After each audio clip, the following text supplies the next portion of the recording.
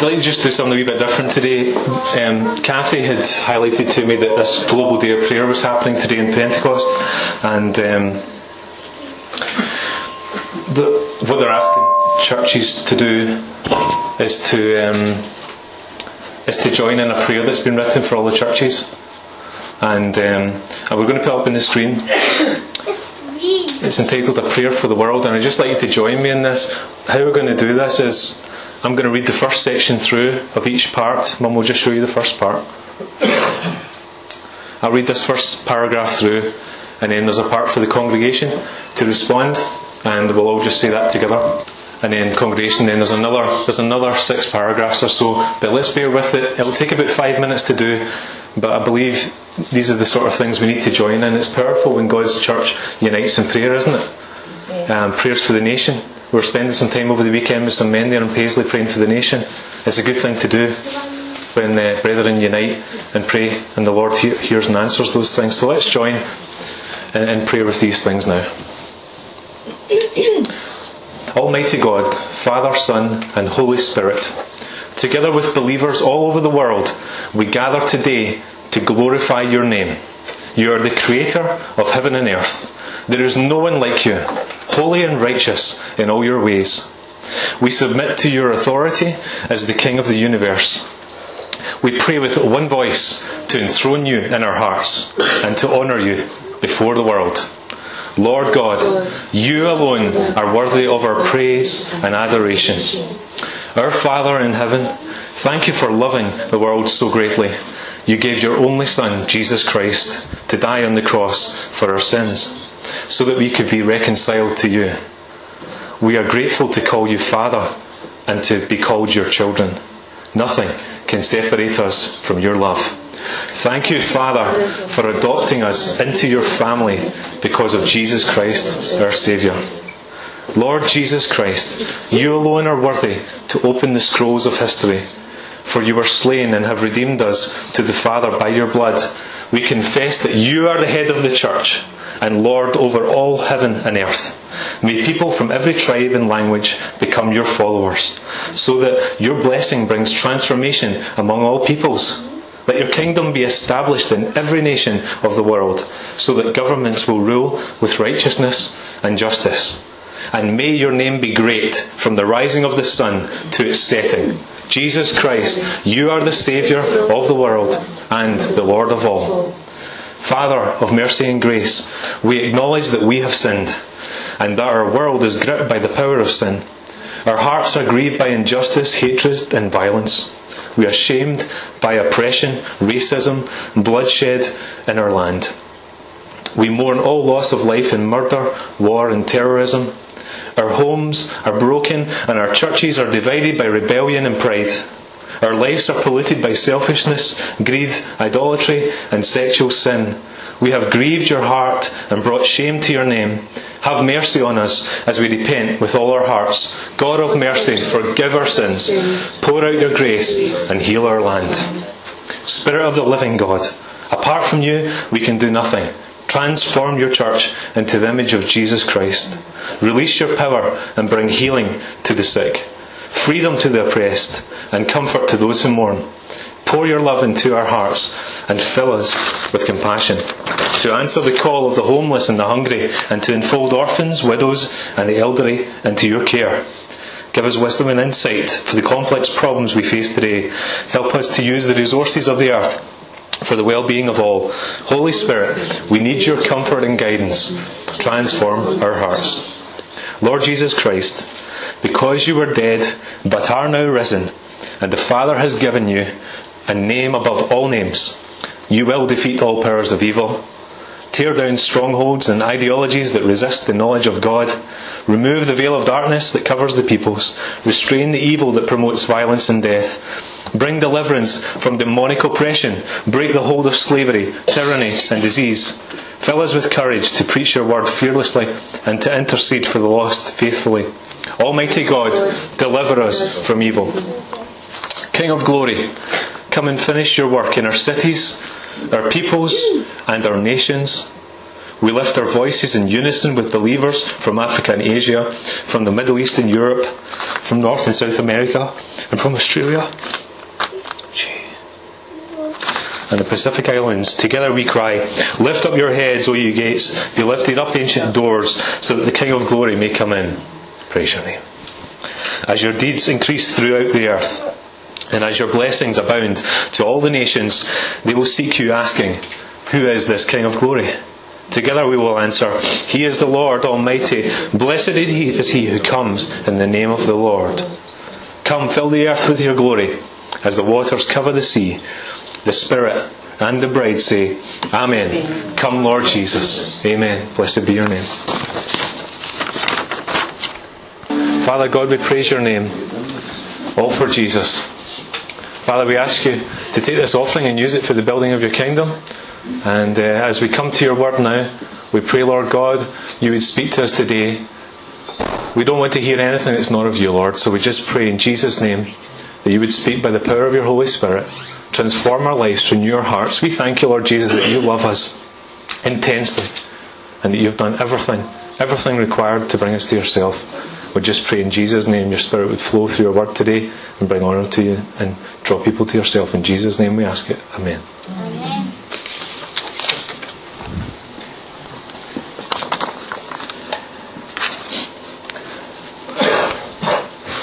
I was really impacted by that prayer there. Just joining with people around about the world and joining together in prayer. It's awesome. God's doing great things.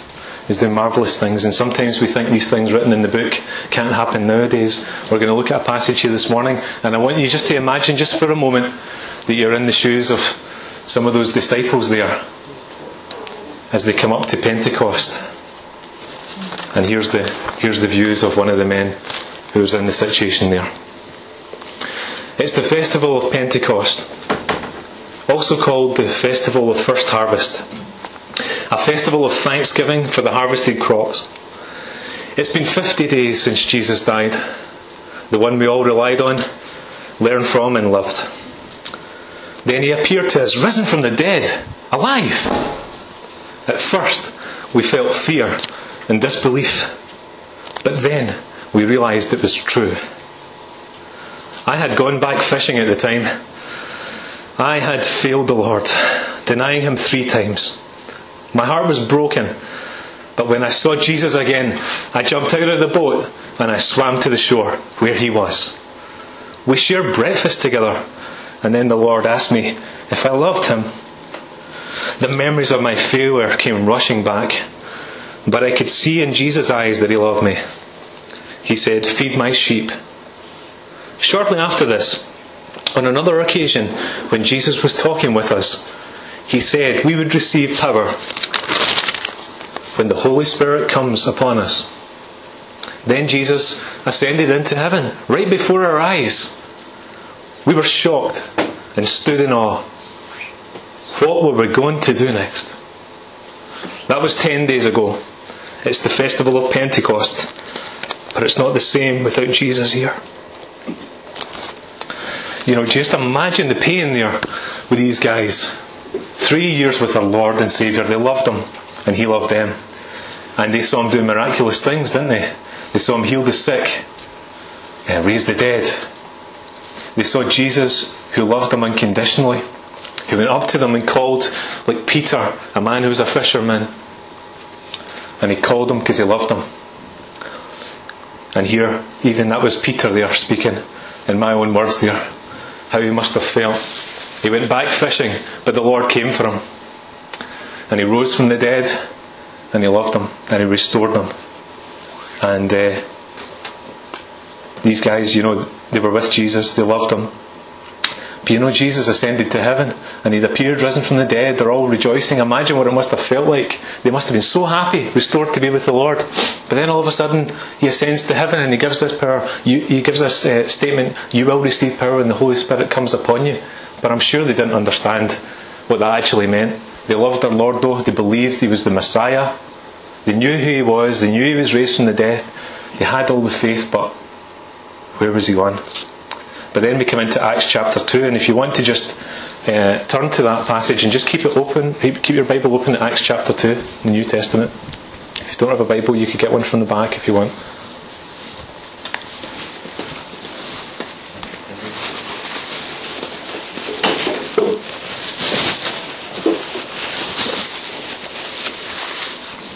So we see the Holy Spirit. For those of you who maybe don't know, the Holy Spirit is a part of the Godhead. We have God the Father, God the Son, Jesus, and God the Holy Spirit. And here was the coming of the Holy Spirit to minister into the lives of believers in the Lord Jesus Christ. After Jesus completed the work in Calvary and paid the price for our sins, He ascended to heaven, and the Scriptures say He's above all authority in heaven and earth, and that's all because of the blood of Jesus, you know. The things that He did for us on the cross brought about our victory and gave us the opportunity to connect with God again. And through faith, we have access to this Holy Spirit. So what happens when God's Spirit moves in? What happened in this situation here in Pentecost? Well, first of all, the Holy Spirit created an interest. If you have a wee look at chapter 2, we'll just read the first 4 verses there. On the day of Pentecost, all the believers were meeting together in one place. Suddenly there was a sound from heaven like the roaring of a mighty windstorm, and it filled the house where they were sitting. Then what looked like flames or tongues of fire appeared and settled on each of them. And everyone present was filled with the Holy Spirit and began speaking in other languages as the Holy Spirit gave this ability. At that time there were devout Jews from every nation living in Jerusalem. Wow, it's quite a dramatic entrance there by the Holy Spirit. You see, first of all, in verse 2 there's a violent wind shaking the place that they're in. And in verse 3 you see tongues of fire. And verse 4, you see evidence of them speaking in other languages as the Holy Spirit gave them this ability. These were amazing signs. Imagine what it must have been like if you were there. You're in that small group of believers. You're praying. You're waiting on the Lord. All of a sudden, the place shakes with violent wind. Tongues of fire appear. And you start speaking in other unknown languages. Also notice there in Acts 2 verse 5, there were people whom God was already working in. There was folks observing what was going on, who God was already working on. Look at verse 5. At that time there were devout Jews from every nation living in Jerusalem. When they heard the loud noise, everyone came running, and they were bewildered to hear their own languages being spoken by the believers. So we see these were God-fearing people. These were devout Jews. And they were there for this festival of Pentecost. So the Holy Spirit came at a time, do you see this? It was an opportunity to let people see, to create an interest. And that's what happened. They were amazed. Verse 7. These people are from Galilee, and yet we hear them speaking in our own native languages.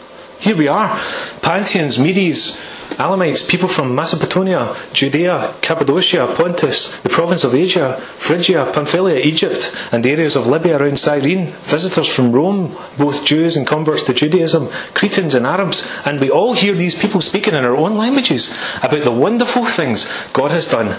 They stood there amazed and perplexed.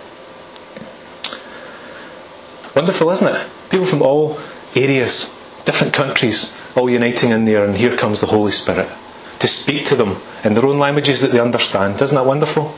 You know, God translates the message into something that we can understand. He doesn't make it complicated.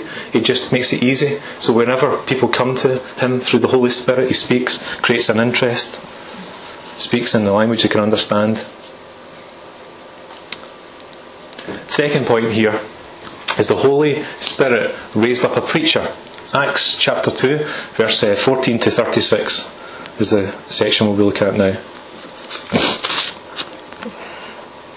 And here comes Peter. And that man, we were just getting into his shoes there. The man who denied the Lord 3 times. Man who was very, very passionate about his Lord. He loved the Lord. You can see that in Scripture. But he's a wee bit gung-ho. You know, he's one of those guys that, like a lot of us guys, probably speak before we think. And act before we think. And he was just probably a typical guy in that respect. But he loved the Lord, and he wanted to serve Him. But he denied Him, and as I said earlier on, he returned to fishing, but Jesus came, had breakfast with him, restored him and said, "Feed my sheep." And here comes the power. So who stands up? Peter. Then Peter stepped forward with the 11 other apostles and shouted to the crowd, "Listen carefully, all of you fellow Jews and residents of Jerusalem. Make no mistake about this. These people are not drunk, as some of you are assuming. 9 o'clock in the morning is much too early for that. No, what you see was predicted long ago by the prophet Joel. In the last days, God says, I will pour out my Spirit upon all people. Your sons and daughters will prophesy, your young men will see visions, and your old men will dream dreams. In those days I will pour out my Spirit, even on my servants, men and women alike, and they will prophesy. And I will cause wonders in the heavens above, and signs in the earth below, blood and fire and clouds of smoke. The sun will become dark, and the moon will turn blood red, before the great and glorious day of the Lord arise. But everyone who calls on the name of the Lord will be saved." Wow. See the boldness in Peter? The scriptures coming to his mind immediately. First of all, we see here, Peter preached relevantly. In verse 12 and 13, you can see that. They were saying, where's all these different languages coming from? Verse 13, they must be drunk. They were saying they couldn't understand why people were speaking in unknown languages. And Peter addresses them from where they were at, exactly the point of their questioning.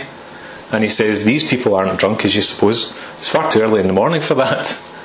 And then he starts to prophesy to them from the Old Testament scriptures there, from the prophet Joel.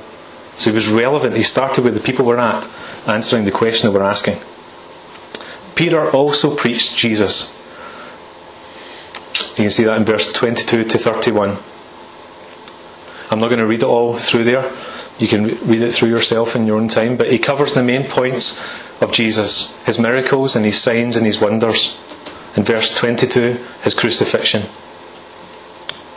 The main space is given to his resurrection, ascension and exaltation. So he really preaches this powerful message. And it's all centred around the Lord Jesus. Isn't that wonderful? And when the Holy Spirit's working, he's always working to preach the message of Jesus. Because it's him that is our Saviour and Lord. And there he goes. He just boldly proclaims all of this with the Holy Spirit's power. Thirdly there, Peter preached as a witness. He was a witness to the resurrection, personal witness to it. Jesus had appeared to him. So how much better than somebody to stand up and testify to you that's been a witness to the resurrection? Actually seen it with his own eyes, seen Jesus, seen him on the shore, had breakfast with him, risen, glorified. It must have been really powerful. I wish I'd been there, do you know that? It must have been about the best time to be alive. The day of Pentecost. And just, you would have been able to tell from the way he was talking, he believed at 100% the boldness of the Holy Spirit, a witness of the resurrection, a witness to the filling of the Holy Spirit. Verse 33. Thirdly, the Holy Spirit brought a response. Acts chapter 2, verse 37 to 39. I'll read that one. Peter's words pierced their hearts, and they said to him and to the other apostles, "Brothers, what should we do?" Peter replied, "Each of you must repent of your sins and turn to God, and be baptized in the name of Jesus Christ for the forgiveness of your sins. Then you will receive the gift of the Holy Spirit. This promise is to you and to your children, and even to the Gentiles, all who have been called by the Lord our God."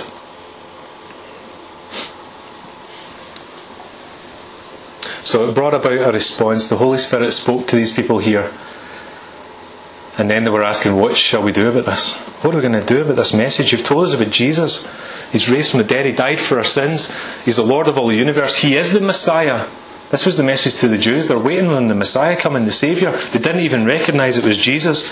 They nailed him to a cross and they crucified him. And here's Peter saying, you've just nailed your Lord and Saviour and Messiah to the cross.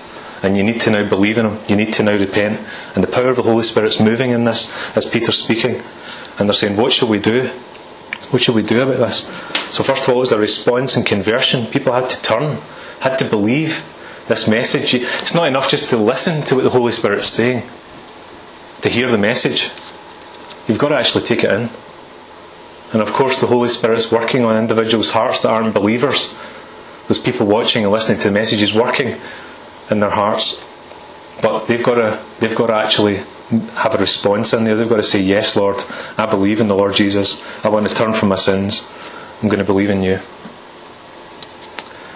Also we see there that barriers are broken down. Verse 17.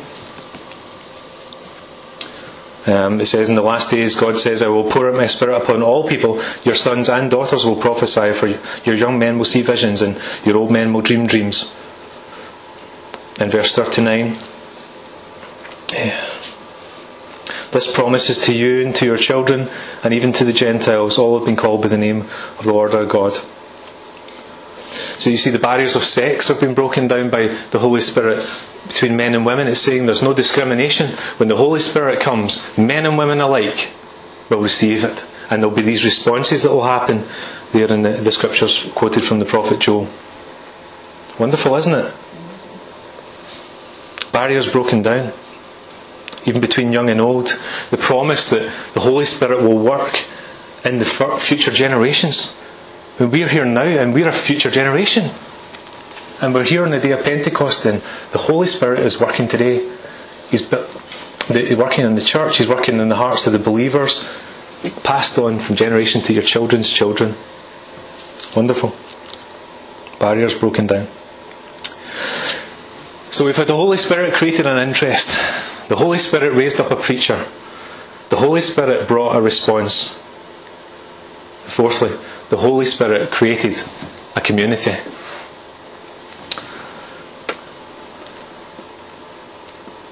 And really in this situation what we're talking about is the church. The establishment of God's church. You know, church is community. There isn't really, I think the words are probably should be the same. Because if a church isn't a community, it's not really a church, isn't it not? You love the Lord your God with all your heart and all your soul and all your mind, and love your neighbour as yourself. These are the two greatest commandments, and all the rest come out of these. And if the church isn't a community, it's not a church. So what are different aspects that come out of Acts 2 about the church that gets established? We start to see the very first glimpses here of the Holy Spirit establishing a community of believers. First of all, there's a learning church. Verse 42. Just to 41, just for encouragement, because let's see how many responded first. Those who believed what Peter said were baptised and added to the church that day. About 3,000 in all. That was Sunday, wasn't it? 3,000 in all responded to the message, the power of God's Spirit. And you know, you can do that today if we believe in Him and if we're right with the Lord and trusting in His Holy Spirit's power. 3,000 in a day. Verse 42. All the believers devoted themselves to the apostles' teaching and to fellowship and to sharing in meals, including the Lord's Supper, and to prayer. So they were a learning church. You notice they were all meeting together. But there was a focus to the meeting together. It wasn't an aimless meeting. It wasn't a pointless meeting. There was a meeting with the apostles' teaching, the presentation of the Scriptures, the preaching of the Scriptures for the building of God's church. And any church that we are part of should be centred on the preaching of the Word of God. A learning church, a growing church. We learn new things every day, don't we? Nobody could ever master every aspect of the Bible and have perfect knowledge. And there's always different ways you can look at things, and different ways the Holy Spirit will reveal a Scripture to you. It's great to be learning. Because the more you learn, the more happy you become, because you realise all of this plan of the Scripture was all for even me, and that the God of creation was concerned about me enough that He would write all this word and all this history, even if it was just for me, because He loves me and He gave Himself for me. And it's marvellous. A learning church. Secondly, a loving church. A loving church. Verse 44 to 46.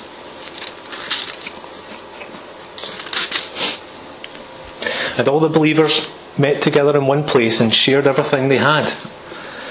They sold their property and possessions and shared the money they had with those in need. They worshipped together at the temple each day, met in homes for the Lord's Supper, and shared their meals with great joy and generosity. What a picture. Do you know, I just love that picture of the early church. They all met together, there was a unity. They were in one place, they were united. They shared everything they had. They were willing to give to each other. They were willing to share their resources with each other. That could be just helping someone out. It could be financial. It could be giving somebody something that you don't need that they could be doing with. You know, it could be in any way. But there's an openness there. There's a sharing. what I have, not just my own. It says they sold their property and possessions and shared the money with those in need. You know, there's nothing wrong with having possessions, and God can bless us with having a nice house and things that we need to look after our family and to use it for God's glory. There's nothing wrong with that. We should always be giving generously and always realise that we're not building our life on the things that we own, because it all belongs to the Lord. And He expects us to use that resource that we have. If He's blessed us with money, He expects us to look for opportunities and pray about opportunities as to where we can give it to God's kingdom. Where is it that God's moving? I mean, Alec's been talking about the purpose-driven church, and I'm excited to be part of New Beginnings because we've got a purpose. We have a point for being here in Moodiesburn. We're not here to hold services and go around in circles. We're here to reach the community. We're here because God's church is a community, and we're here because God loves Moodiesburn. And the coffee house has a point.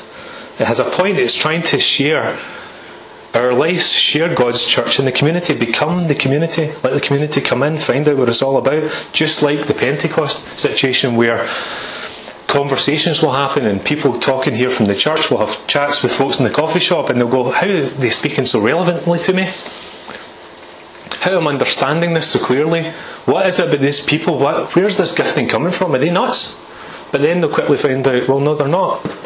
They're in love with the Lord, and the Lord must be real because this stuff's working. And there's a boldness in these people that defies explanation. You know, these men that were talking like Peter were just ordinary people. Sometimes you might think to yourself, I can't be part of this community church that is breaking ground and reaching people. But you can, because these were all ordinary people who made mistakes all the time. But they loved the Lord. It was a loving church. A church that loved the Lord and loved each other. And you can make many mistakes, but love covers over a multitude of sins. And Jesus sees your heart. And as He looks around New Beginnings today, He'll be challenging you. Do you love me? Do you love me?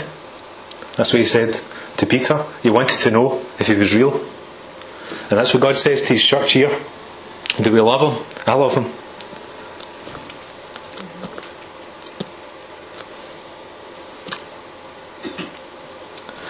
And only when you love Him can you love others. They're connected. You can't not, if you don't love the Lord and if you're not submitting to the Lord, you can't love others. That's what He asked Peter first. Did you notice that? Alec talked about it a few weeks ago, and it's never went out of my mind since he covered it. When He called Peter, He asked him, do you love me first? And He asked him till Peter responded, and it really sunk in. And only after he says, I love you, Lord, the third time, did He say, feed my sheep. And to me, there may be various reasons for that, but in my own experience, the Lord would just take you deeper and just say, well, what are you prepared to let go of for me? How much do you love me? How much am I the centre of your life? Not those other things that you might concern yourself with. I have to be the most important thing. I have to be your number one.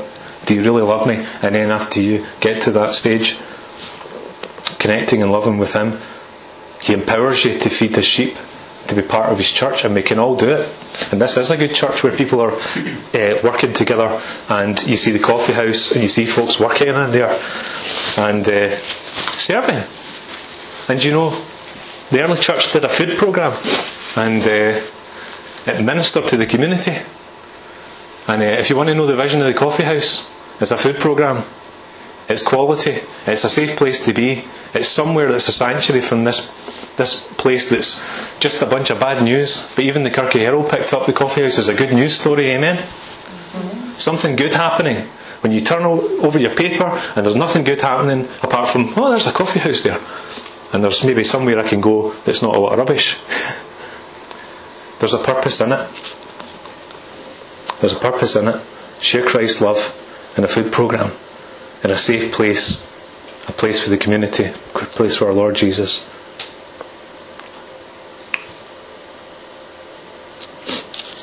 And I even like the fact we do it every day in the coffee house, because I think it's closer to the early church than standard church services. And I'm not knocking any churches. A lot of churches do an awful lot of good things. But in my mind, the coffee house is the closest thing I've seen to an opportunity to minister on a daily basis to our modern world. Because we live in a modern world that's busy. People go to work, they commute back and forth. We need to find new ways to connect on a daily basis. And I've seen it already. I've seen folks coming in from the community. God's working in their lives. You can see them coming in. They're quite happy being there. They're talking to folks. Alec's been talking to people. And be encouraged just by doing that. I just think it's a very, very close example of this fellowship and working together, meeting with the community on a daily basis.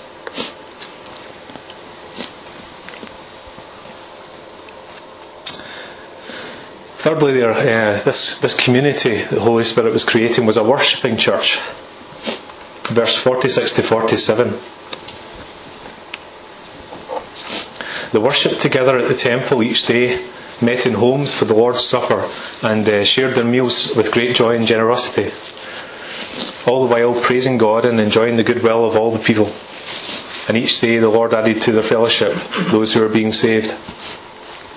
They worshipped together at the temple, and that's what we're doing here today. We're worshipping the Lord.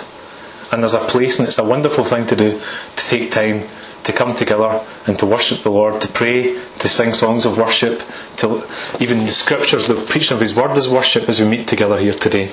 It's all worship.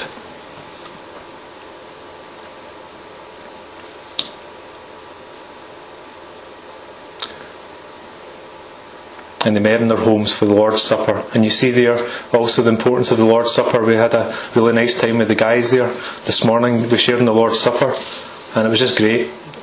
Guys from different churches. And when the Lord gave us the communion, He gave us this opportunity to come together as believers and to focus on Him and remember Him until He comes back, because He's coming back. The Holy Spirit's here for a time, with the Lord Jesus coming back. And He's going to wrap up this whole thing.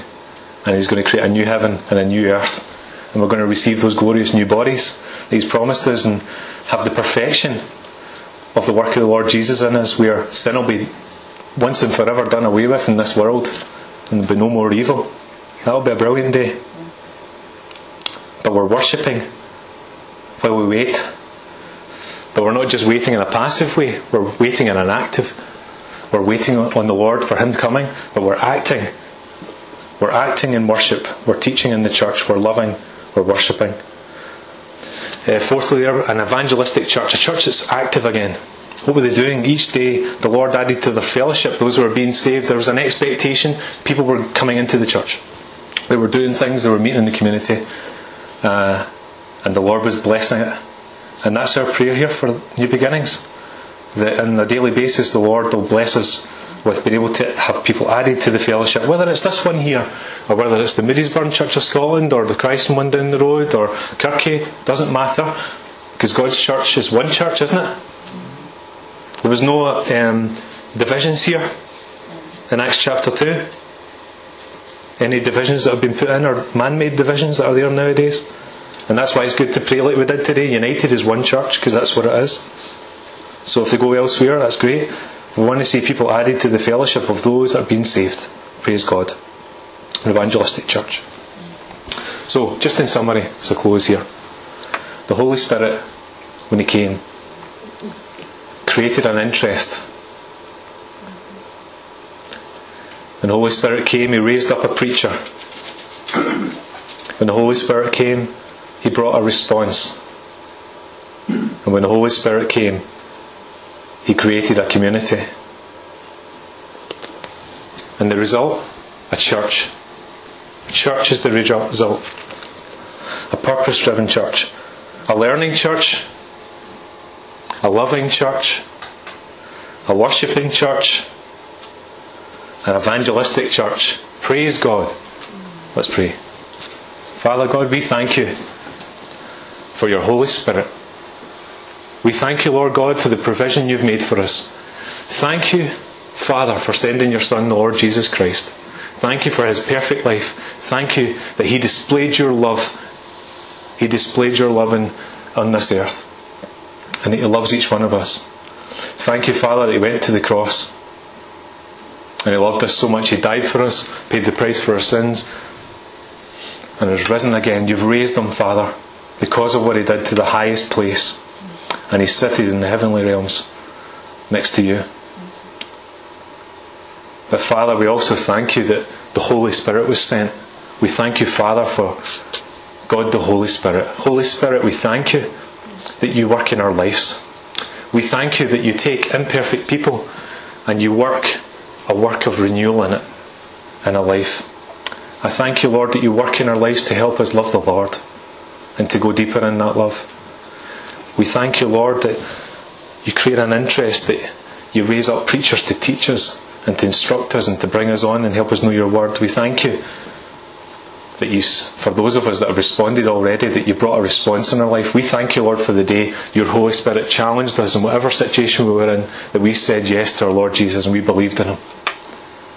And I pray, Lord, today, if there's any here who aren't sure that they've responded to the Holy Spirit's call in their life to believe in the Lord Jesus Christ, I pray that today they would come to you and say, yes, Lord, I believe this message is true. I know I'm a failure.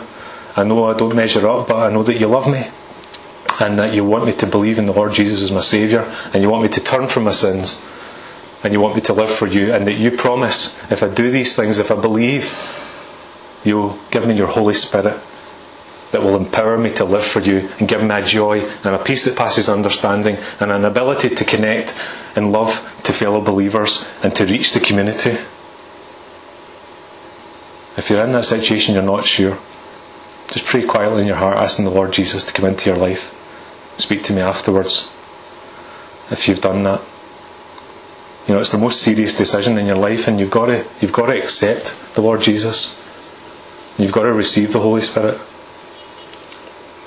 And if you're a Christian today, like myself, just challenge you just to afresh come and just ask God to reveal anything that might be just holding you back. If there's anything in your life that's just clouding your relationship with the Lord Jesus. And just as he says the words, I love you, do you love me? As he asks that question, just remember it's a gentle question and that he really does love you. But if there's anything you've failed the Lord on, or any difficulty you have, just bring it quietly before the Lord just now and just ask the Lord to forgive you for that sin, cleanse you from it. He promises if we ask forgiveness for our sins, he'll cleanse us from all unrighteousness in Christ Jesus. He cleans us. And then he says to you, Christian, he says, feed my sheep. And he says, be part of the church. Love me and love your neighbour. And love the community. And share your life with people.